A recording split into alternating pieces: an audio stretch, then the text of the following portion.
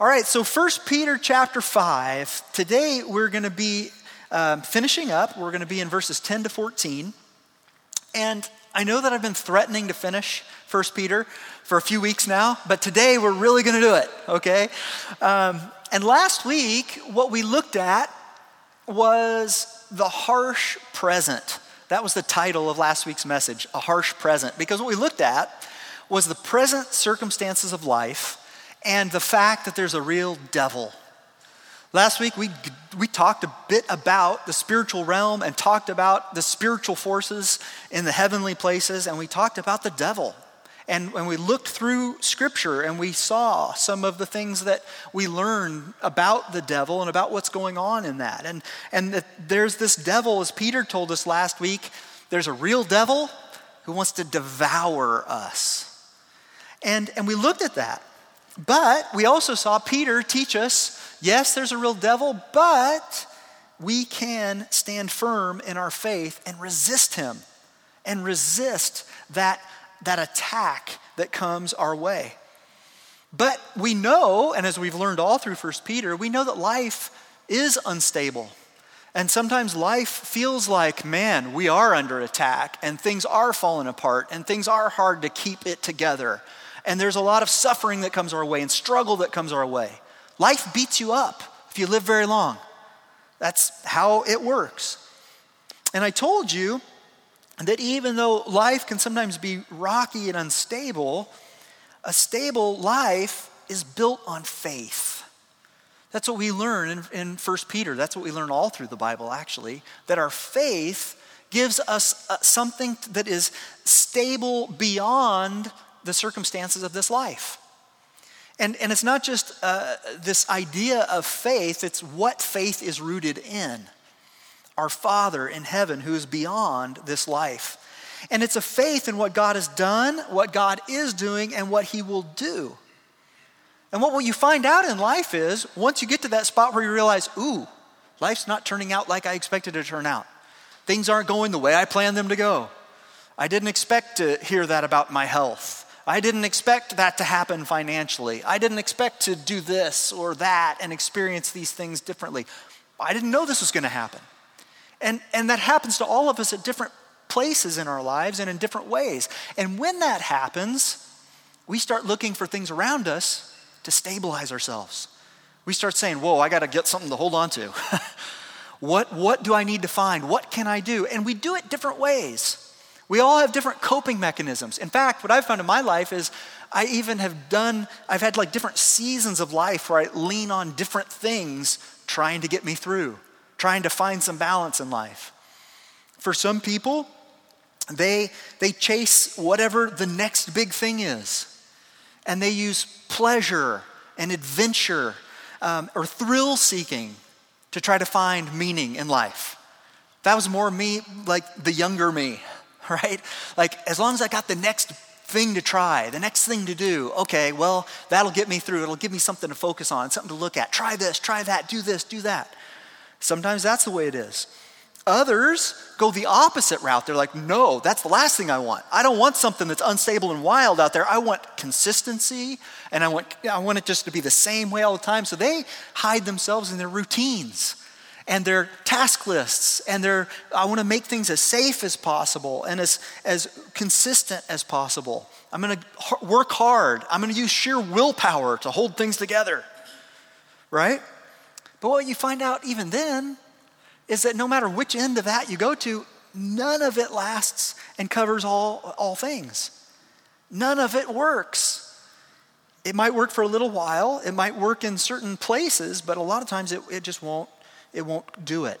And they come short at some point. But faith, what Scripture tells us is, faith in God is different than that. Because when our faith is rooted in Jesus, we're rooted and grounded and anchored in someone that doesn't come up short. All those other fix-it things in our lives will come up short, but he doesn't. And in every season of your life, whether you're young or old or in between, whether you're healthy or sick, whether things are great in your relationships or things are rocky in your relationships, he is faithful and he is solid. He is above and before all things. He's outside of all the circumstances of our lives. That's what it tells us in Colossians 1:15-17. It'll be on the screen here for you. It says, he is the image of the invisible God, the firstborn of all creation. For by him, all things were created in heaven and on earth, visible and invisible, whether thrones or dominions or rulers or authorities, all things were created through him and for him. And he is before all things, and in him all things hold together. What Peter told us at the end of this book is, he says, look, things are going to be rough, and I'm not going to sugarcoat it for you. I'm going to tell you there's a devil and he's real and he's looking to destroy you. But what I'm also going to tell you is that there's a God who is above all those things and beyond all those things. And he has a plan, and he is holding things together because he's the one who created all this in the first place. And even if you feel like life is spinning out of control, he is in control of it. And so things like the existence of Satan, that doesn't worry us. The harsh present reality doesn't discourage us. And Peter teaches us that instability and vulnerability of life doesn't have to discourage us, which is what it usually does when we realize something's not the way we want it to be in our lives. But it doesn't have to be that way because we know that God's at work. And when we have faith that he's doing what he needs to do and that he can finish what he started, it strengthens us, even in the hardest places of life. And instead of dwelling on the harsh suffering at present, and it's real and it's there, we can have a hopeful future. And that's the title of this message today, A Hopeful Future. And let's begin by reading 1 Peter chapter 5, verse 10. Here's what he says. And remember, he's wrapping up the entire book. He's been talking a lot about suffering. But here's what he says in verse 10. He says, and after you have suffered a little while, the God of all grace, who has called you to his eternal glory in Christ, will himself restore, confirm, strengthen, and establish you. Now, let's go through that verse a little bit. The first thing we have to take a look at is the time frame of our suffering. Because what does he say here? He says, look, after you suffered a little while, all right, I don't care how little that little while is, it's not what we want it to be. None of us want to suffer. None of us choose it. None of us say, that sounds wonderful. I can't wait till my business collapses and I have to figure out what to do next. Nobody has that feeling. Nobody says, oh yeah, great. I went to the doctor and he said everything's terrible. That's not what we're looking for. That's not what we sign up for. And even though he says, yeah, after you've suffered a little while, it could end up being your entire lifetime. And that's what the Bible says. If somebody told you, hey, sign up for Christianity because the Bible says that when you become a Christian, you'll never suffer again, they lied. If that's what they told you, that's not the way it is. A lot of people who have devoted themselves their entire lives to the Lord have suffered and struggled. You read this book much and you start paying attention to the characters in here over and over and over. Even God's favorites in this book are loaded with suffering. All right, you go back and you look at the life of Abraham or Moses or David, Joseph, Peter, James, John, the rest of the 12, even Jesus himself suffered and struggled. But suffering has a purpose. It's doing a work in our lives. Paul, the Apostle Paul, who wrote the majority of the New Testament, made the very same statement that Peter makes here, just worded it a little differently in 2 Corinthians chapter 4. Here's what he says about it. He says, this light momentary affliction, that's our suffering, is preparing us for an eternal weight of glory beyond all comparison. He's contrasting a light suffering with a heavy weight of glory. As we look not to the things that are seen, but to the things that are unseen, the things of faith.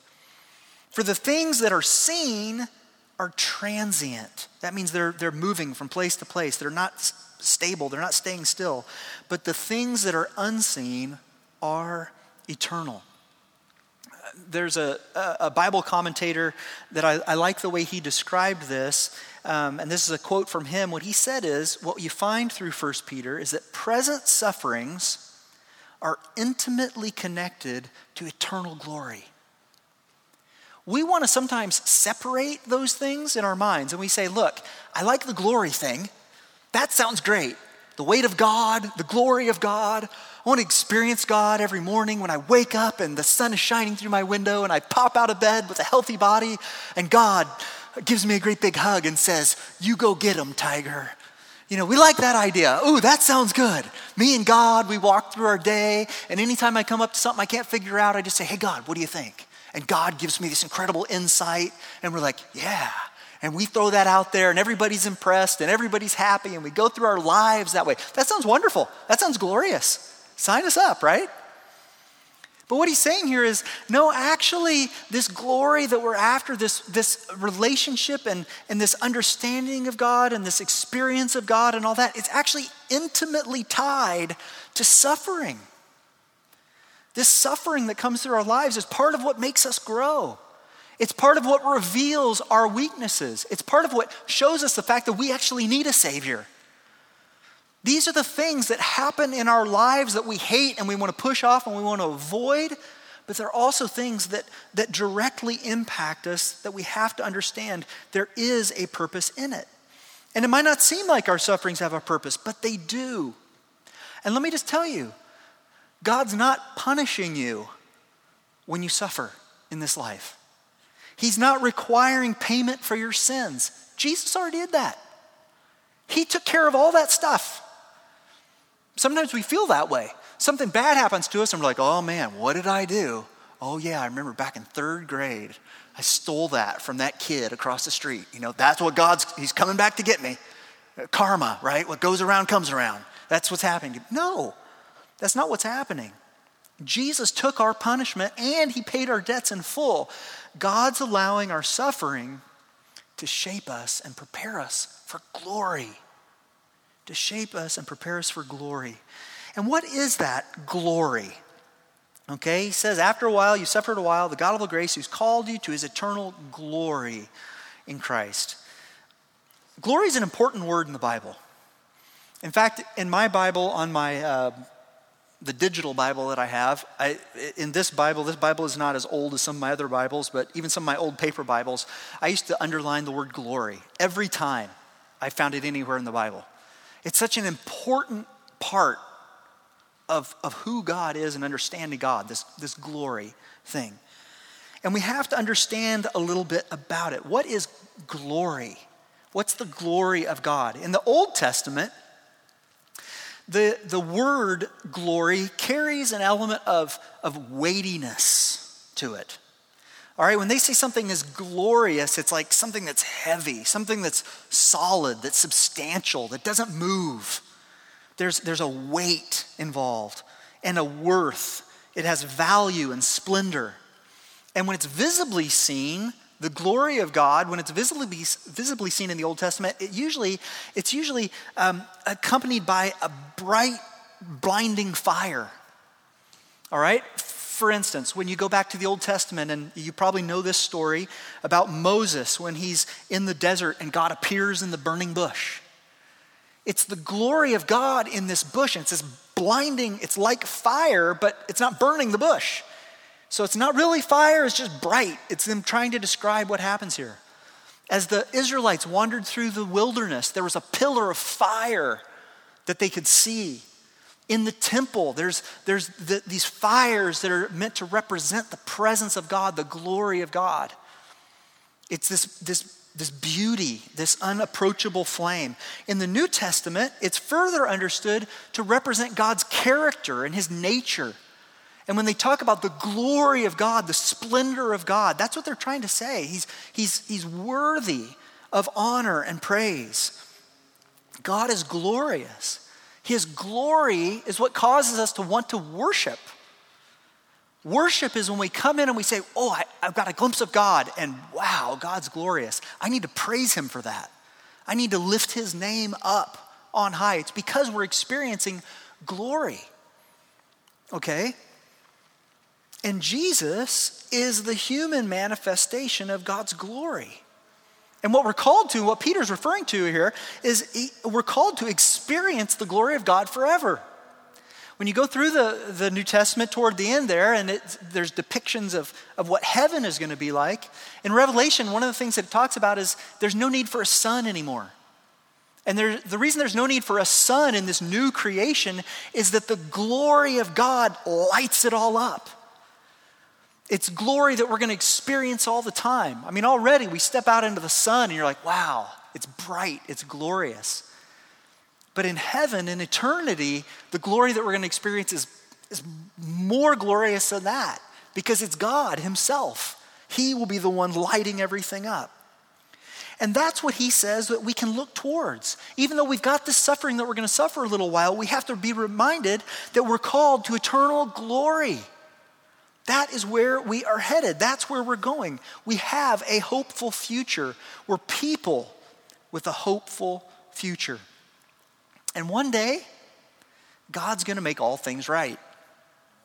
Amen. That's important to be thankful for. Because there's a lot of things that aren't right in this world and in this life. But God's going to make it all right. And Peter had seen little glimpses of that. And that's what he's calling us towards. He's saying, lean into this thing that he's going to do for us. That's the God we hope in, this glorious God. That's the God we love and we serve. That's the future that our faith is rooted in. Okay, when he says, look, hold on to your faith to stand firm in all the things that are going to hit you in life, we're holding on to a faith in this glorious God. And that's heaven, a place that's filled with God's glory where nothing will ever diminish it or detract from it. Think of it this way. Have you ever experienced something in your life where you're like, I could just stay here forever? Something that's just so right and so good. It might be a holiday when you're with family around and everybody's getting along for the first time ever and you're, eating good food and just enjoying the day and you're like, this is just glorious. Like, let's just keep life like this. Aren't those days great? And you experience them, you're like, I don't even want this to end. It's so wonderful. Or you might be someplace or do something where you're just like, this is wonderful. That's our future. It's going to be an endless stream of those sorts of things. And it won't end because it will be purely glorious. That's a beautiful thing to have in our minds. Our future is glorious. But here's the thing, and this is what Peter tells us here in this passage. Our future, heaven, is glorious. That's great, but we still live on an earth where things aren't yet glorious. And some of the suffering that we experience and the things that we endure mask what it is that we're going to see in the future. But what Peter says is, he says, yes, our future is glorious, but we also have hope in the near future. And God is at work in our lives now. You got to know that. If you're a Christian here today, God is at work in your life. Now, the question that you immediately ask yourself is the question that I immediately ask myself if somebody said the same thing to me. I'm like, well, is he really working in my life? Is that really what's happening in me? Yeah, I'm a Christian, but do I see it? Can I put my finger on it? Does it feel that way to you? Peter was confident that God would do it, but that doesn't mean it's always something that we can easily see. And if we don't see his hand at work in our lives, we don't hear his voice, we don't recognize his provision and guidance, it's really easy for our relationship with God to grow distant. And that may be where some of you find yourselves today. You might be like, yeah, I believe in God, but man, I don't feel like he's at work in my life. I don't know what's happening with this. Well, here's what we have to remember. God is a person. Not only is he glorious and out there and above and beyond all things, like we read in Colossians, he's also a person. And he has a personal relationship with people. He's not just this disconnected cosmic being floating out in space somewhere. He's a person. Now, what we have to understand about that is being a person and in personal relationships, we have to cultivate relationships and we have to maintain relationships. Think of it this way. You might have an old friend from some other season of your life. Maybe it was somebody that you went to school with way back when, or a coworker that you had at an old job or something. And you think about them and you're like, yeah, I kind of remember that person. We haven't been in touch in a really long time, and I've maybe kind of lost track of them, and they lost track of me. And we had a relationship, but I don't really hear from them anymore. Well, it's kind of easy for us to say that, but you have to also ask yourself the flip question, which is, yeah, but do they hear from me anymore? Sometimes we're like, that person, they just whatever, they moved out of my life. It's on them. Yeah, but we know that's not how relationships work, right? Relationships are two-way streets. It requires you reaching out as well as them reaching out. And that's one of the questions that we have to ask ourselves. If you feel today that God may not be at work in your life, you got to ask yourself that question. Okay, God fell silent, but you have to say, or did I fall silent to God? Am I talking to him and he's still not talking back to me? Or did he stop talking to me and I stopped talking to him, and I don't know who stopped talking first, but all I know is God's just somewhere. Ask yourself, what is your relationship with God like right now? When was the last time you really talked to him? When was the last time you felt his presence or saw evidence of his work in your life? And here's one of the things that you have to recognize. When that relationship with God is diminished, when we stop talking to him, stop hearing from him, you know what we do? We go right back to all those things that aren't around our faith to try to cope. That's when the old patterns come back. The old way of doing things start sneaking back into your mind. That's when the old things that we used to lean on to try to give us stability in life, like we talked about, that's when those things start sounding good again. Why? Because what's happened is the thing that we know that we're supposed to be building our lives on, our faith, our relationship with God, when that weakens, it's like, well, I got to find something. Life's wobbly. Life's got a lot thrown at me. I got to brace myself somehow. Wow, that used to work really well. Maybe I'll go back and try that again. That's not what we're towards. Now, every relationship has an ebb and a flow. There's some times where things are feeling great and sometimes that they're not. And not many people can sustain passion in relationships without ever experiencing a lull. That's just how humans are. But we learn to persevere in the relationships that really matter to us. You keep it going. And we know from what the Bible tells us is God is wanting that relationship with you. He doesn't have a problem keeping his passion up. We're the ones with the passion problem when it comes to God. And he wants to work deep things in your life. And that's what Peter is reminding us of here. He says, look, yes, there's going to be some period of time, whether it's your whole life or not, in light of eternity, even your whole life of 80 to 100 years, that's actually pretty small when you start comparing eternity to it. That's a small number. But no matter what, in that you have to know that God is wanting to do something in your life. He wants to work in your life. He wants to restore and confirm and strengthen and establish you. And that's what he starts doing as he breaks these things down. I want us to look at those 4 words that he says there. He says he's going to restore you, confirm you, strengthen you, and establish you. The first word is restore. What comes to mind when you think about restoring something? For me, it usually means like an old house or an old car or something, like a restoration project, something old. The definition is simply just to fix what's broken. That's what restoring is. It's fixing something that's broken.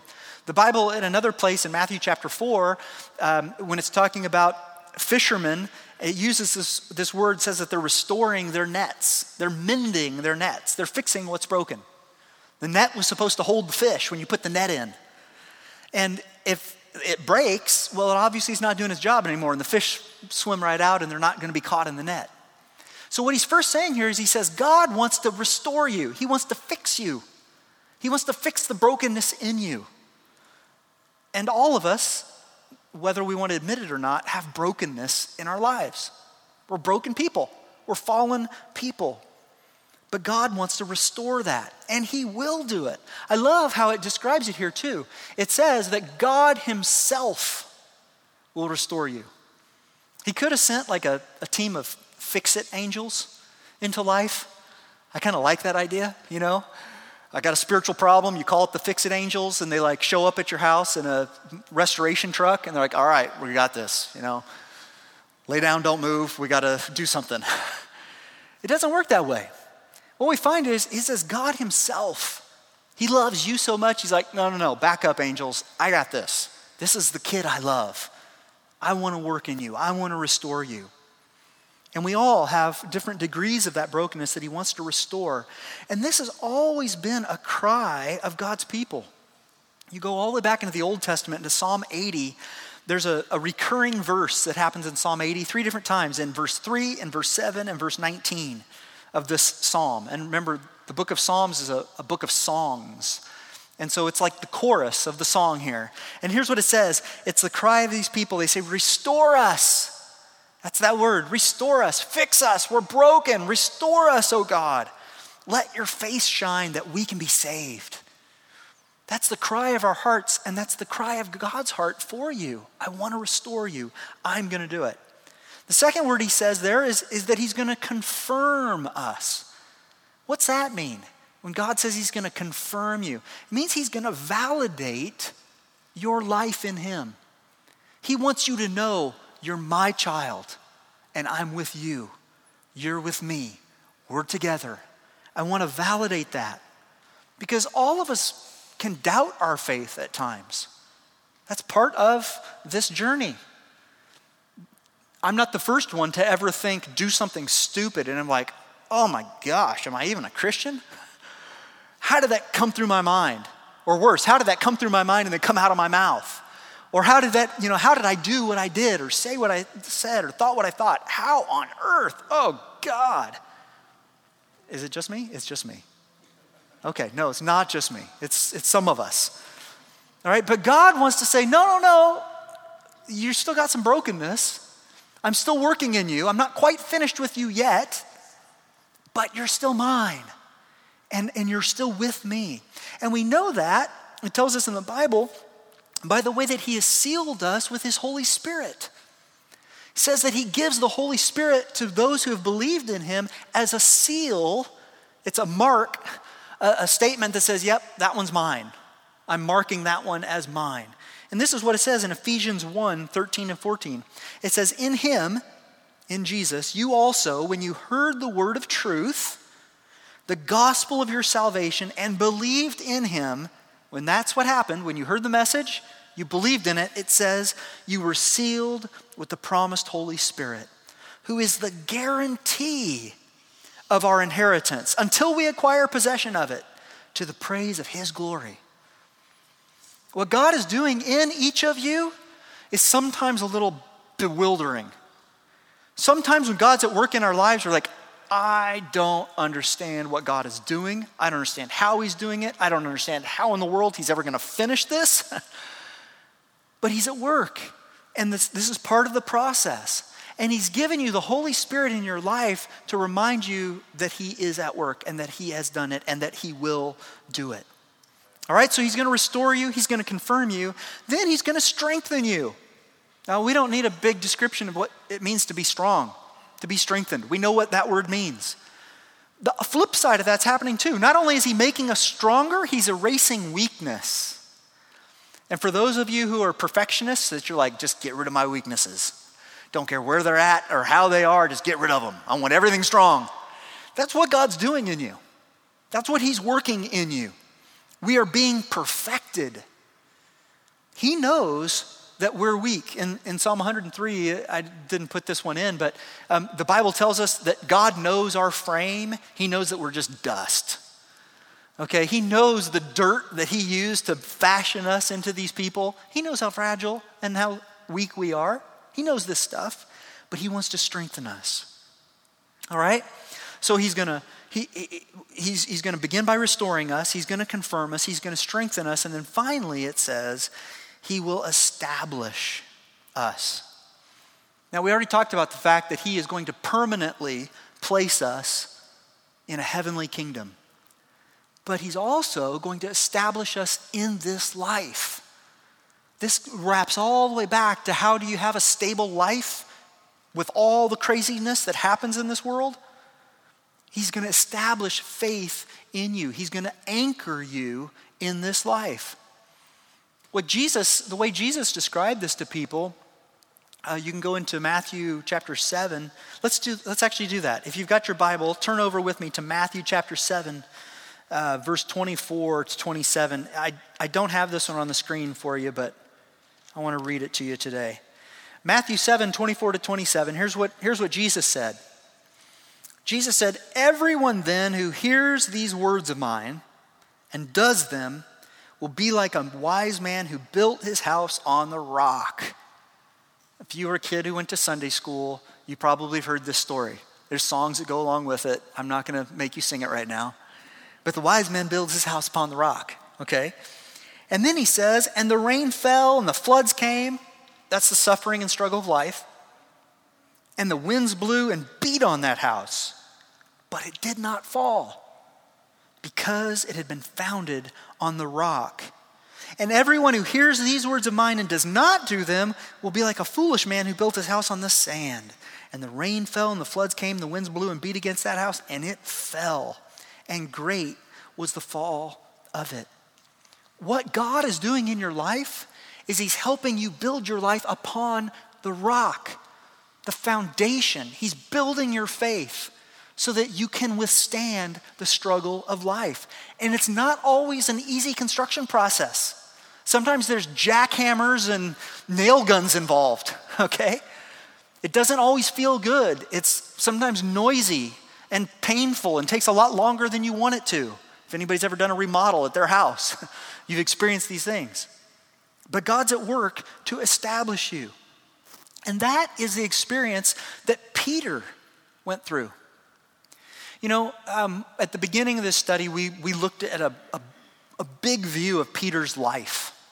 And if you weren't around to hear that, you can go back to the podcast and listen to it. And the only reason I would encourage you to do that is because when we finish 1 Peter, we're going to go on and jump into 2 Peter. And it's good to know Peter before we learn his letters. And one of the things that you may remember from that is Peter went through the roughest time of his life when he denied Jesus.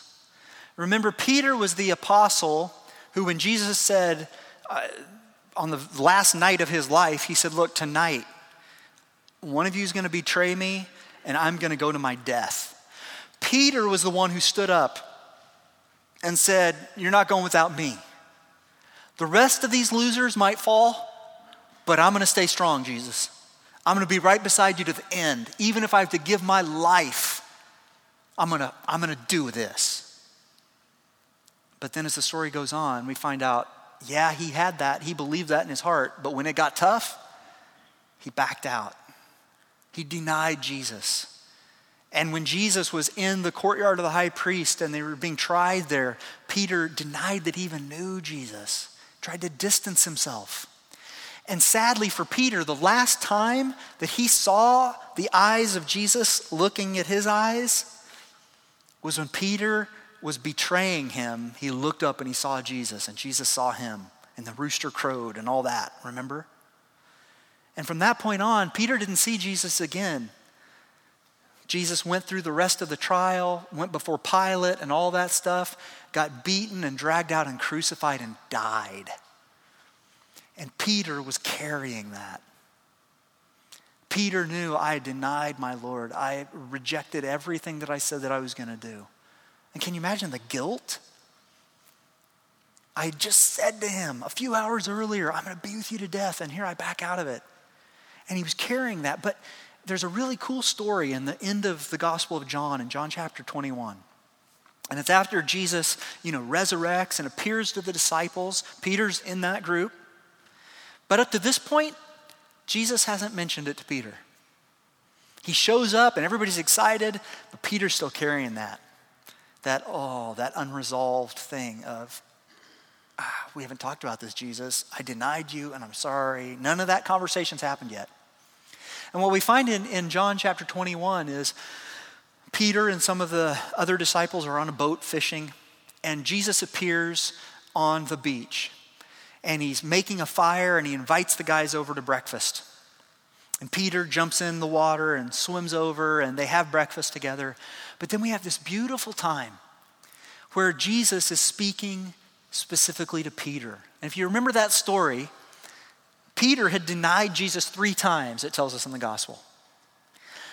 Jesus then gives Peter the opportunity to reaffirm his love for him 3 times, wiping out each one of those denials. And the first thing that Jesus says to Peter, he says, Peter, do you love me? And Peter says, yes, Lord, I love you. And he says, well, then I want you to tend my sheep. Take care of my people. The conversation goes on. He asks him again, Peter, do you love me? And he's like, yes, Lord, I love you. Then feed my lambs.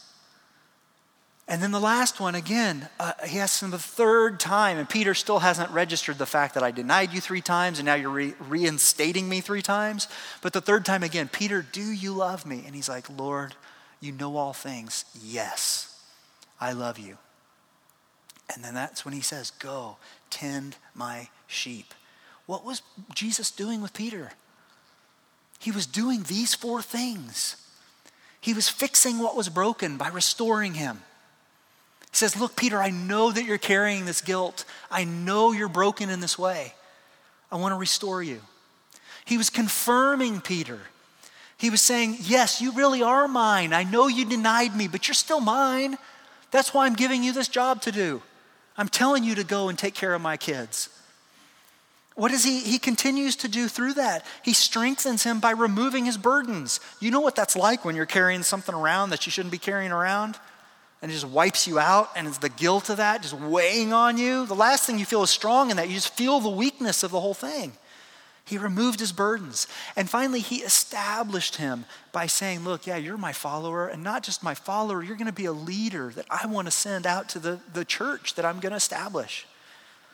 So Peter experienced that, and Peter he experienced it and knew it in his soul, and he knew this isn't just for me.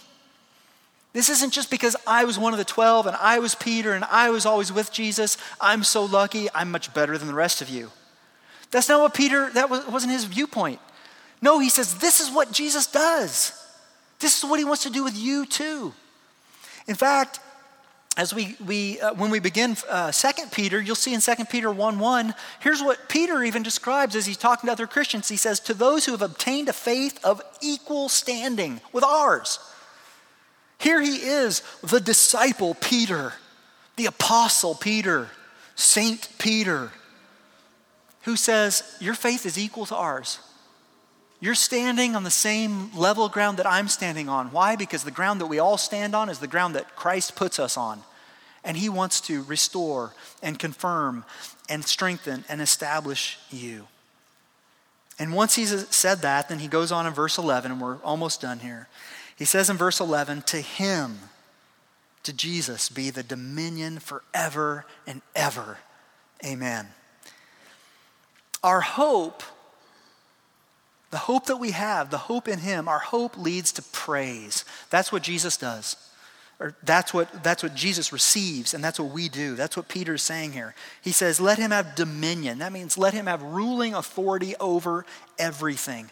The most quoted Old Testament passage in the New Testament is found in Psalm 110:1, which says, the Lord says to my Lord, sit at my right hand until I make your enemies your footstool. Believers have always seen that as, yes, we're waiting for God to do what God's going to do, which is he's going to make all things right and put Jesus at the head of all things. Jesus with full dominion and rule and authority. So what does that tell us? And what do we learn from this? Our story doesn't end with suffering. It doesn't end with suffering. Our story ends with salvation. That's good news, guys. Hold on to that. Build your life on that. Be reminded of that. And then as he finishes here with a few closing remarks, it says in verse 12, it says, by Silvanus, a faithful brother as I regard him, I have written briefly to you. exhorting and declaring that this is the true grace of God. Stand firm in it. She who is at Babylon, who is likewise chosen, sends you greetings, and so does Mark, my son. So just a little teaching moment here for you. Silvanus is actually the full form of the name Silas. So Silvanus is the formal name on the birth certificate or the driver's license, but everybody calls him Silas, okay? It's like Robert and Bob, okay? So Silas is this man, Silvanus. It's almost certainly the same Silas, if you recognize that name, who traveled with Paul in the book of Acts. Silas either wrote this letter down as Peter dictated it, or Silas delivered it. We're not sure. He says there, through this guy Silas, I've written briefly to you, or maybe both. He may have been with Peter, and Peter tells him, and he writes it down and says, all right, Peter, you're locked up here in Rome, and I'm going to take this out to those churches. Silas was a pillar in the early church, and he pops up in many places in the New Testament. Then you might read in verse 13, she's like, she who's at Babylon, what's that all about? Okay, this is actually a reference to another church, the church at Babylon. But what is Babylon? Babylon isn't the Old Testament place of Babylon where King Nebuchadnezzar was. It's actually a veiled reference to Rome. Okay, Babylon was a wicked place, and they just kind of referred to Rome in a derogatory way to say, I'm living in Babylon. And that was Rome, and that's where Peter was when he was writing this. And then it says there, so the church at Rome sends you greetings. So he's saying from church to church, I want to send you greetings. And so does Mark, my son. Now, this isn't his flesh and blood son, most likely. This is probably John Mark, who would actually write the Gospel of Mark, which is the gospel in Peter's perspective. So if you've wondered about that, that's where that crosses over there. And then our final verse, he says, and greet one another with a kiss of love. Peace to all of you who are in Christ. We are the family of God. We're together as the family of God. And the Christian life is a shared journey. That's how it works. It's not a solo expedition. And we're called to love our brothers and sisters in Christ. And guys, that is our heart and our hope for this church. That this is a church family, that we truly love each other and are invested in each other's lives. That's what this whole reference is here. This knowledge of the closeness in the family of God. The kiss of love was an expression of a brotherly love. All right? And as we stand firm in our faith, we remind each other of our hopeful future. We're going to find peace. That's how he finishes. Peace to all of you who are in Christ. Even in the struggle, even in the suffering, if we can hold tight to our faith, we will find peace. All right, let's pray. God, thank you for your word here today. Thank you for letting us see this and understand it with our minds. And now, God, I just ask that you would allow us to understand it with our hearts. Lord, we can hear a message like this in the middle of our struggle, and it's sometimes hard to apply. Anytime we're trying to establish our faith even more, God, it's hard. But what we learn here is that it's a work that you're doing in our lives. And so, Lord, today we open our lives to you and our hearts to you and our minds to you and our souls to you and say, God, we want to love you with our heart and our soul and our mind and our strength.